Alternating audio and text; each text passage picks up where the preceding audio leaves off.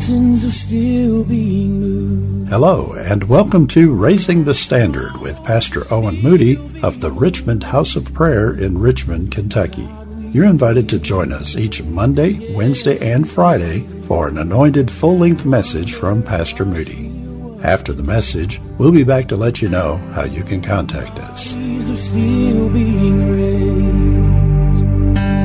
Giants are still being slain. On this podcast, Pastor Moody brings us a message entitled, How God Uses Our Burdens. His scripture text to be taken from the book of 1 Samuel chapter 1, verses 9 through 15. Here now, Pastor Moody. I want to just talk to you a little bit tonight in my Bible study this week. I came across a familiar story, will be familiar to many of you, and certainly is to me as over the many years I've read, studied this story, preached about it. And I want to just talk to you on a subject of how God uses our burdens. How God uses our burdens. I remember, I was thinking about this today, that many years ago when I was first saved, I heard our pastor say this one night.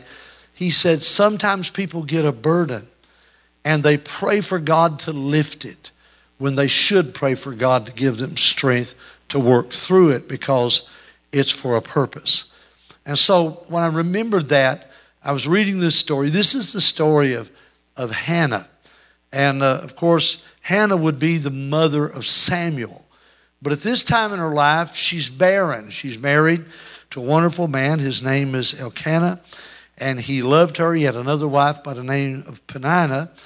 And Peninnah had children, but Hannah was barren. And it broke her heart.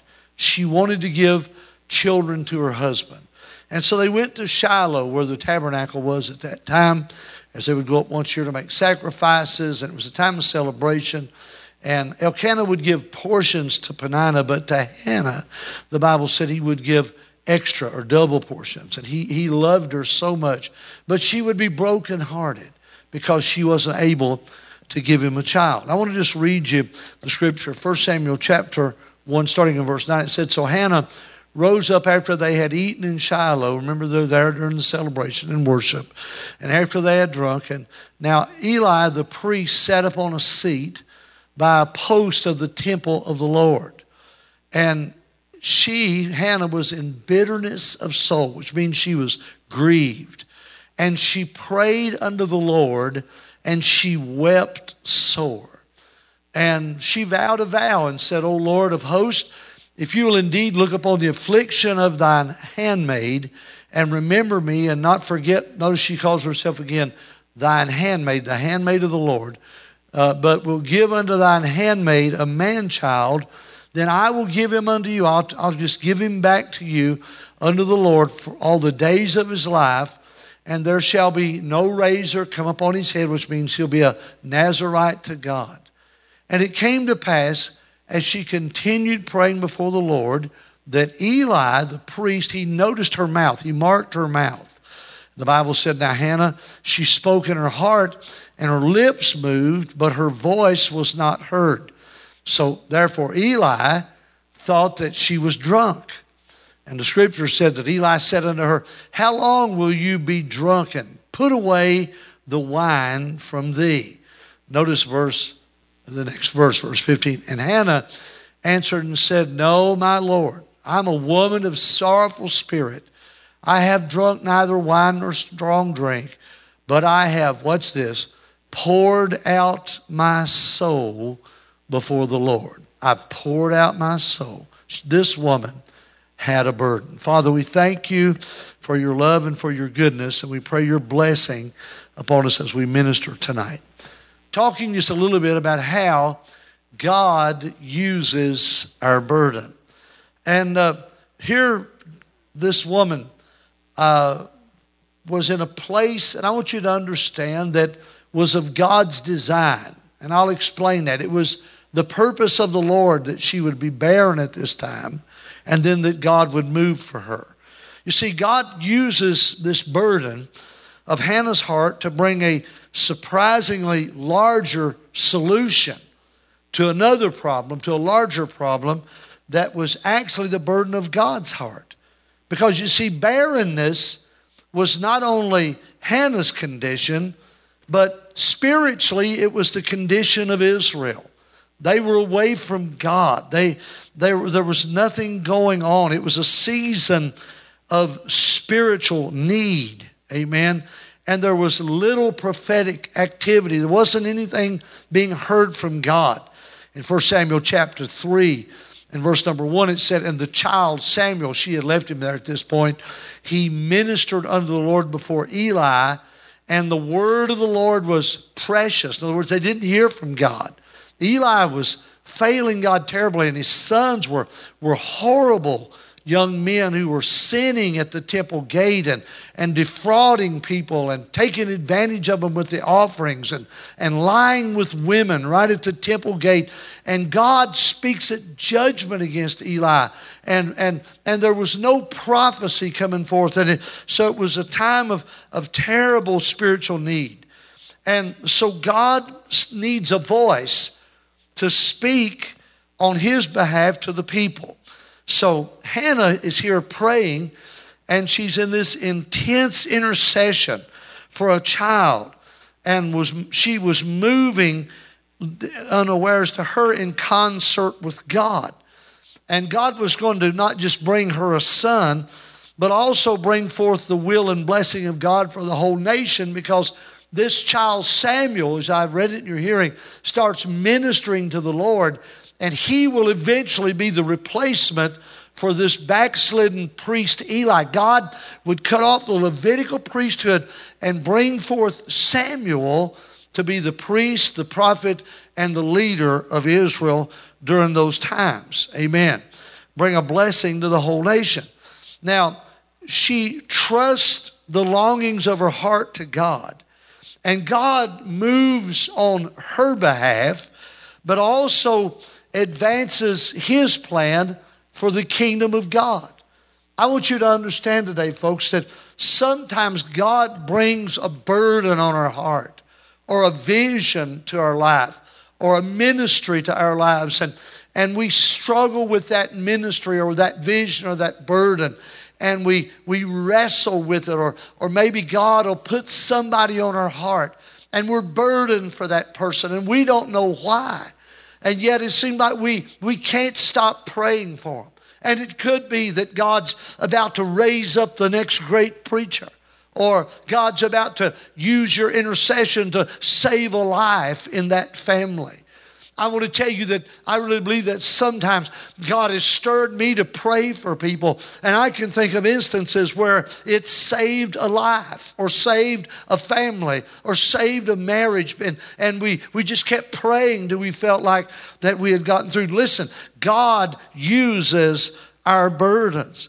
Here was this woman who was in barrenness. Now, you got to understand that barrenness was the ultimate tragedy for a Hebrew woman in Bible times. Amen. For her to be barren.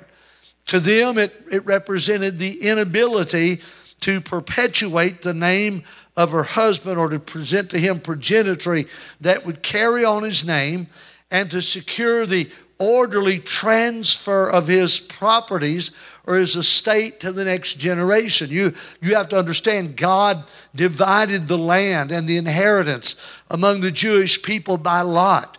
And it was to remain within that family, within that lot, and to be handed down generation after generation.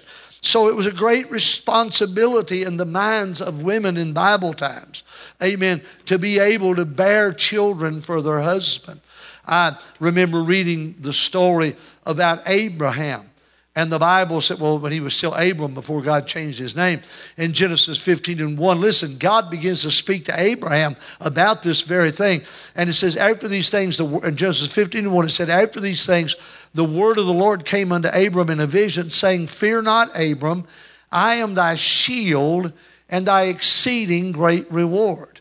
Now, Abram said, Lord God, what will you give me, seeing that I go childless? Now, God speaks to Abraham, and tells him that him and Sarah are going to have a child. He's 75 years old. The child is not born until he's 100. Now, folks, that's a long time to wait and expect. And Abraham, God is telling him his seed is going to be as the sands of the sea and the stars of the heaven. And God's going to use him to bless the nations of the earth. But Abraham's talking to God, and he said, wait a minute, Lord, I don't have any children. And he said, why will you give me, seeing I go childless? And the steward of my house, the one that's in control, is this Eliezer who's from Damascus. In other words, really a hired or a purchased servant. And Abraham said, behold, to me thou hast given no seed. And he's saying, speaking biologically, the woman produces the egg, the man produces the seed. And he's saying physically, I'm not able to father a child. I have no seed. I'm old. And lo, one born in my house as a servant is apparently going to be my heir. So this is very important. And he says, behold, the word of the Lord came unto him, saying, this will not be your heir, but he that shall come forth out of thy bowels shall be thy heir. God speaks to Abram and says, you and Sarah. And I remember reading about when God visited them when she's 90 plus years old in the tent door, and says, and God tells Abraham, according to the time of life, let me translate that. In 9 months, she's going to be holding a baby. And Sarah laughed. Now, you got to understand. She said, can me, who am old and my womb is dead, find pleasure in my husband who's old, and can we have a child? And God said, Sarah, why did you laugh? And when the baby was born, they named him Isaac, which means laughter. Amen. So all of a sudden, Hannah finds herself, amen, in this position. And so her prayer demonstrates, I think, really the proper way to handle situations over which we have no control. She sought God in this because God was the only one that could move. Listen, Psalm 34:15 says, the eyes of the Lord are upon the righteous, and his ears are open to their cry. Listen, folks, I want to tell you something. Prayer is a very, very powerful force. Amen. God wants you and I to understand the worth of prayer. And in James chapter 5, and the last part of that verse, of James chapter 5, verse 16, it says, confess your faults one to another and pray for one another that you may be healed. Hear that? Let each other know what your weaknesses are. Carry one another's burdens and pray for each other that you may be healed. Notice the last part of this verse. It says, the effectual, the continual, fervent. Effectual means with purpose. Fervent means powerful, heated prayer of a righteous man availeth much. So Hannah seeks God. Amen. She prays desperately for God to move. Amen. Now, notice the repetition in Hannah's prayer. She refers to herself as a maidservant. She says that down in verses 18 and 19 about 4 times. She calls herself God's maidservant. And it exemplifies her humility. God, I can't do this on my own. I mean, Elkanah loves her. And he really thinks good of himself. He said one time, I don't understand why you're crying. Am I not better to you than 5 sons? And he's saying, you don't need children, you got me. I mean, that sounds kind of vain, but really that's what he was saying. But she stays humble. She's saying, God, I need a baby. I need you to open my womb. I need you to help me to conceive. And so this exemplifies her dependence on God. Firm in conviction. She worships the Lord here, and she prays so earnestly that God hears her and brings fruitfulness to her and removes this disgrace that was of not being able to have a child that was associated with barrenness at that time. You know, I started thinking like this when you and I come to a place where we understand that prayer and being desperate of faith brings about changes in our lives. Some years ago, God stirred my heart about Jabez in the book of 1 Chronicles, and I preached a message on Jabez. And sometime right after that, there were books that were written on the prayer of Jabez. God began to stir preachers across the country with the idea of Jabez. And the Bible said that amen, in 1 Chronicles chapter 4 and verse 9, it said Jabez was more honorable than his brothers. And his mother called his name Jabez. What's this? Because she said, I bore him with sorrow. She had a hard time bearing this child. And Jabez called on the God of Israel as he got older. He realized, some of the commentators say that by the time she bore him, that her husband was already dead and she was alone. And he saw how God blessed this woman to raise him. So he called on the God of Israel saying, oh, that you would bless me indeed and enlarge my coast. I don't have any inheritance. That your hand might be with me. I don't have any strength. That you would keep me from evil. That it might not, that I won't be grieved by evil. That it might not grieve me. And it just says that God granted him what he requested.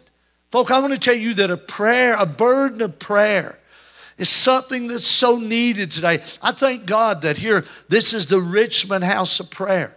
And one of the most effective ministries of our church is the ministry of our intercessors, our intercessory prayer group. I mean, they pray here one night a week, but it's a powerhouse of strength that's flowing into the church. And God is moving because it's stirring the whole church and even the pastor to pray more. Hallelujah, to seek God. And they're sending out prayer cloths and sending out prayer shawls and blankets. And God is moving. And we're getting reports of cancers being healed. Hallelujah. We're getting reports of great maladies being healed and God answering prayer and families being restored. People are getting saved as a result. God will use our burden. The Bible said when Zion travails, she brings forth sons and daughters. And speaking of Hannah and childbirth, all of you ladies who are mothers, you know that children are not born without labor. Children, the Bible says this, that a woman is in anguish and she's in pain while she's bearing that child. But the moment he's born and she holds that child, and the scripture references that she sees that God has given her a man-child, because in that time that was the most important thing to young couples, to be able to carry on that inheritance. Don't misunderstand me. Women, girl babies are as important as boy babies, but to them that was a necessity. But what it says is that a woman goes through labor. And I know when our children were born, I remember the look on my wife's face when she held those two babies. Amen. And recognized that what God had blessed us with was a precious life. And listen, so it's the same way with prayer. There's got to be a burden of prayer back in the church. Prayer is not just, God is great, God is good, let him thank him for our food. And that's wonderful. We pray over every meal in my house or in public or wherever I'm at. I remember one time many years ago, we were in another town pastoring a church, and we went to a little burger place after church one Sunday just to eat. My girls were little, and we sat down at the table, and our children, we taught them to be well behaved in public and in church. They were dressed up. We sat down at the table with our little meal, and we bowed our heads and we prayed, and we were sitting there eating, and these two older ladies were sitting in the restaurant, and one of them got up, came over to the table. I stood up in honor of the lady. I'll never forget this. She said, I just wanted to come over and commend you on what a beautiful picture I just saw of this family praying together, even over a burger meal. Hallelujah. I want to tell you, I thank God for that. But I want to tell you, there's got to be a burden of prayer. Have you got children that are on drugs? You can't just mention them in passing. You've got to get a burden for God to move for them. And you know what? God will use that burden, not just to deliver your child, but maybe to use that child to help to deliver hundreds and thousands of others. You need to get a vision of what God can do when people pray, hallelujah, and when people have a burden for the Lord. And so one of the Bible's most powerful examples of answered prayer is when Hannah sought the Lord from a position. Listen, her position was one of desperation. Her position was of not just desperation, but faith. She was down on her knees there by the altar, and the priest was watching, and she prayed so earnestly that she couldn't even make a sound. Only her mouth was moving. She was so intense in prayer, he thought she was drunk. Are you hearing me? I mean, what we want to call prayer today sometimes is just a laundry list of God I wants or a wish list. I wonder how long it's been since God stirred you and drove you to your knees and you prayed till hot tears burned down your face. And when you got done, you felt like, I've prayed through. Hallelujah. I remember many years ago, I was a young Christian and I was burdened about something. And one of my friends where I worked, he said, Brother Owen, you seem to be different today. Are you doing all right? I said, yeah. I said, I prayed through. I prayed through about my burden. And another guy that was standing there didn't understand prayer and didn't understand. He said, what in the world did you pray through? And I remember looking at him and saying something like, well, I don't know, but I know when I got there. I know when I got through. I know when I broke through into the presence of God and felt like God had moved. Listen, folks, when this woman prayed, she was praying, amen, from a position of desperation and faith. She prayed for a son. And when the time came, she fulfilled her vow. She took that boy back to the temple after he was weaned. She gave him to God. The Bible said he ministered before the Lord. The lamp of God was going out. It was to burn perpetually. The light was going out in Israel, you might say. And the word of God, I read it in your hearing, was precious. They weren't hearing from God. Eli's sons were sinning horribly. And God spoke to Eli and said, that's all I can handle. I can't take no more of you and your sons. And then in the middle of the night, God called Samuel by name. And I won't go into all that story, only to tell you that what Hannah prayed for, she gave to God, and God used him to be the great deliverer for the nation of Israel. I want to tell you, she was praying for her barren womb to be open, but God used that burden, amen, to usher in the great prophet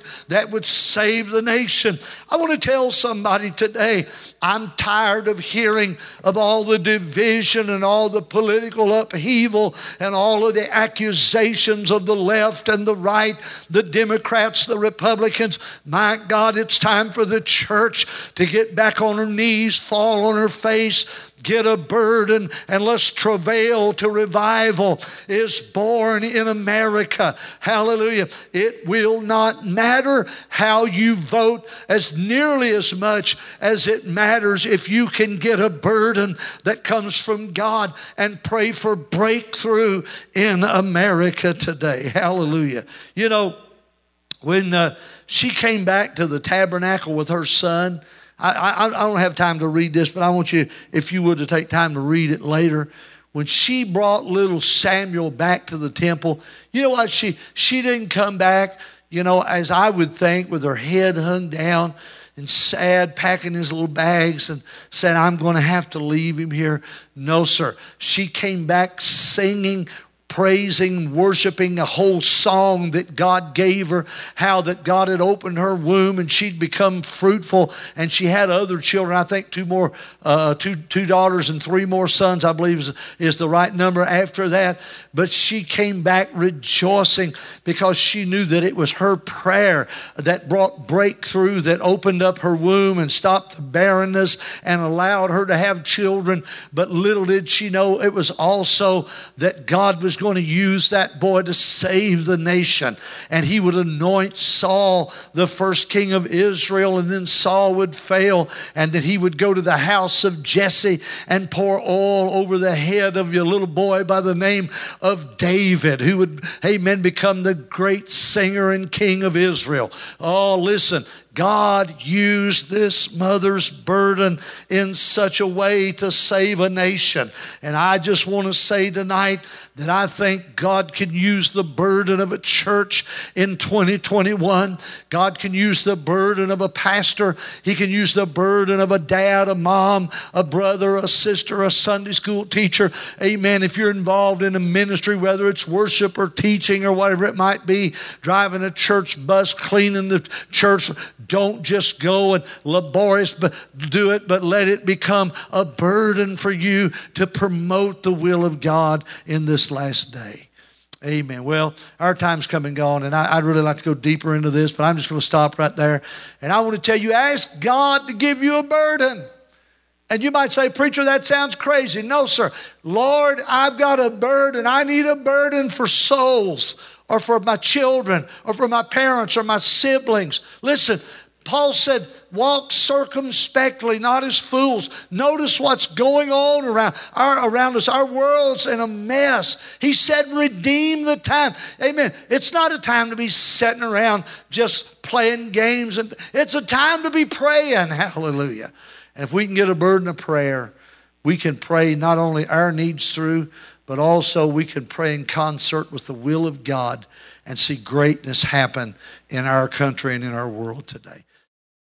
And set our hearts on you, Lord, come and do. We hope you enjoyed today's message and will tune in again next time. Raising the Standard is the media ministry of the Richmond House of Prayer in Richmond, Kentucky.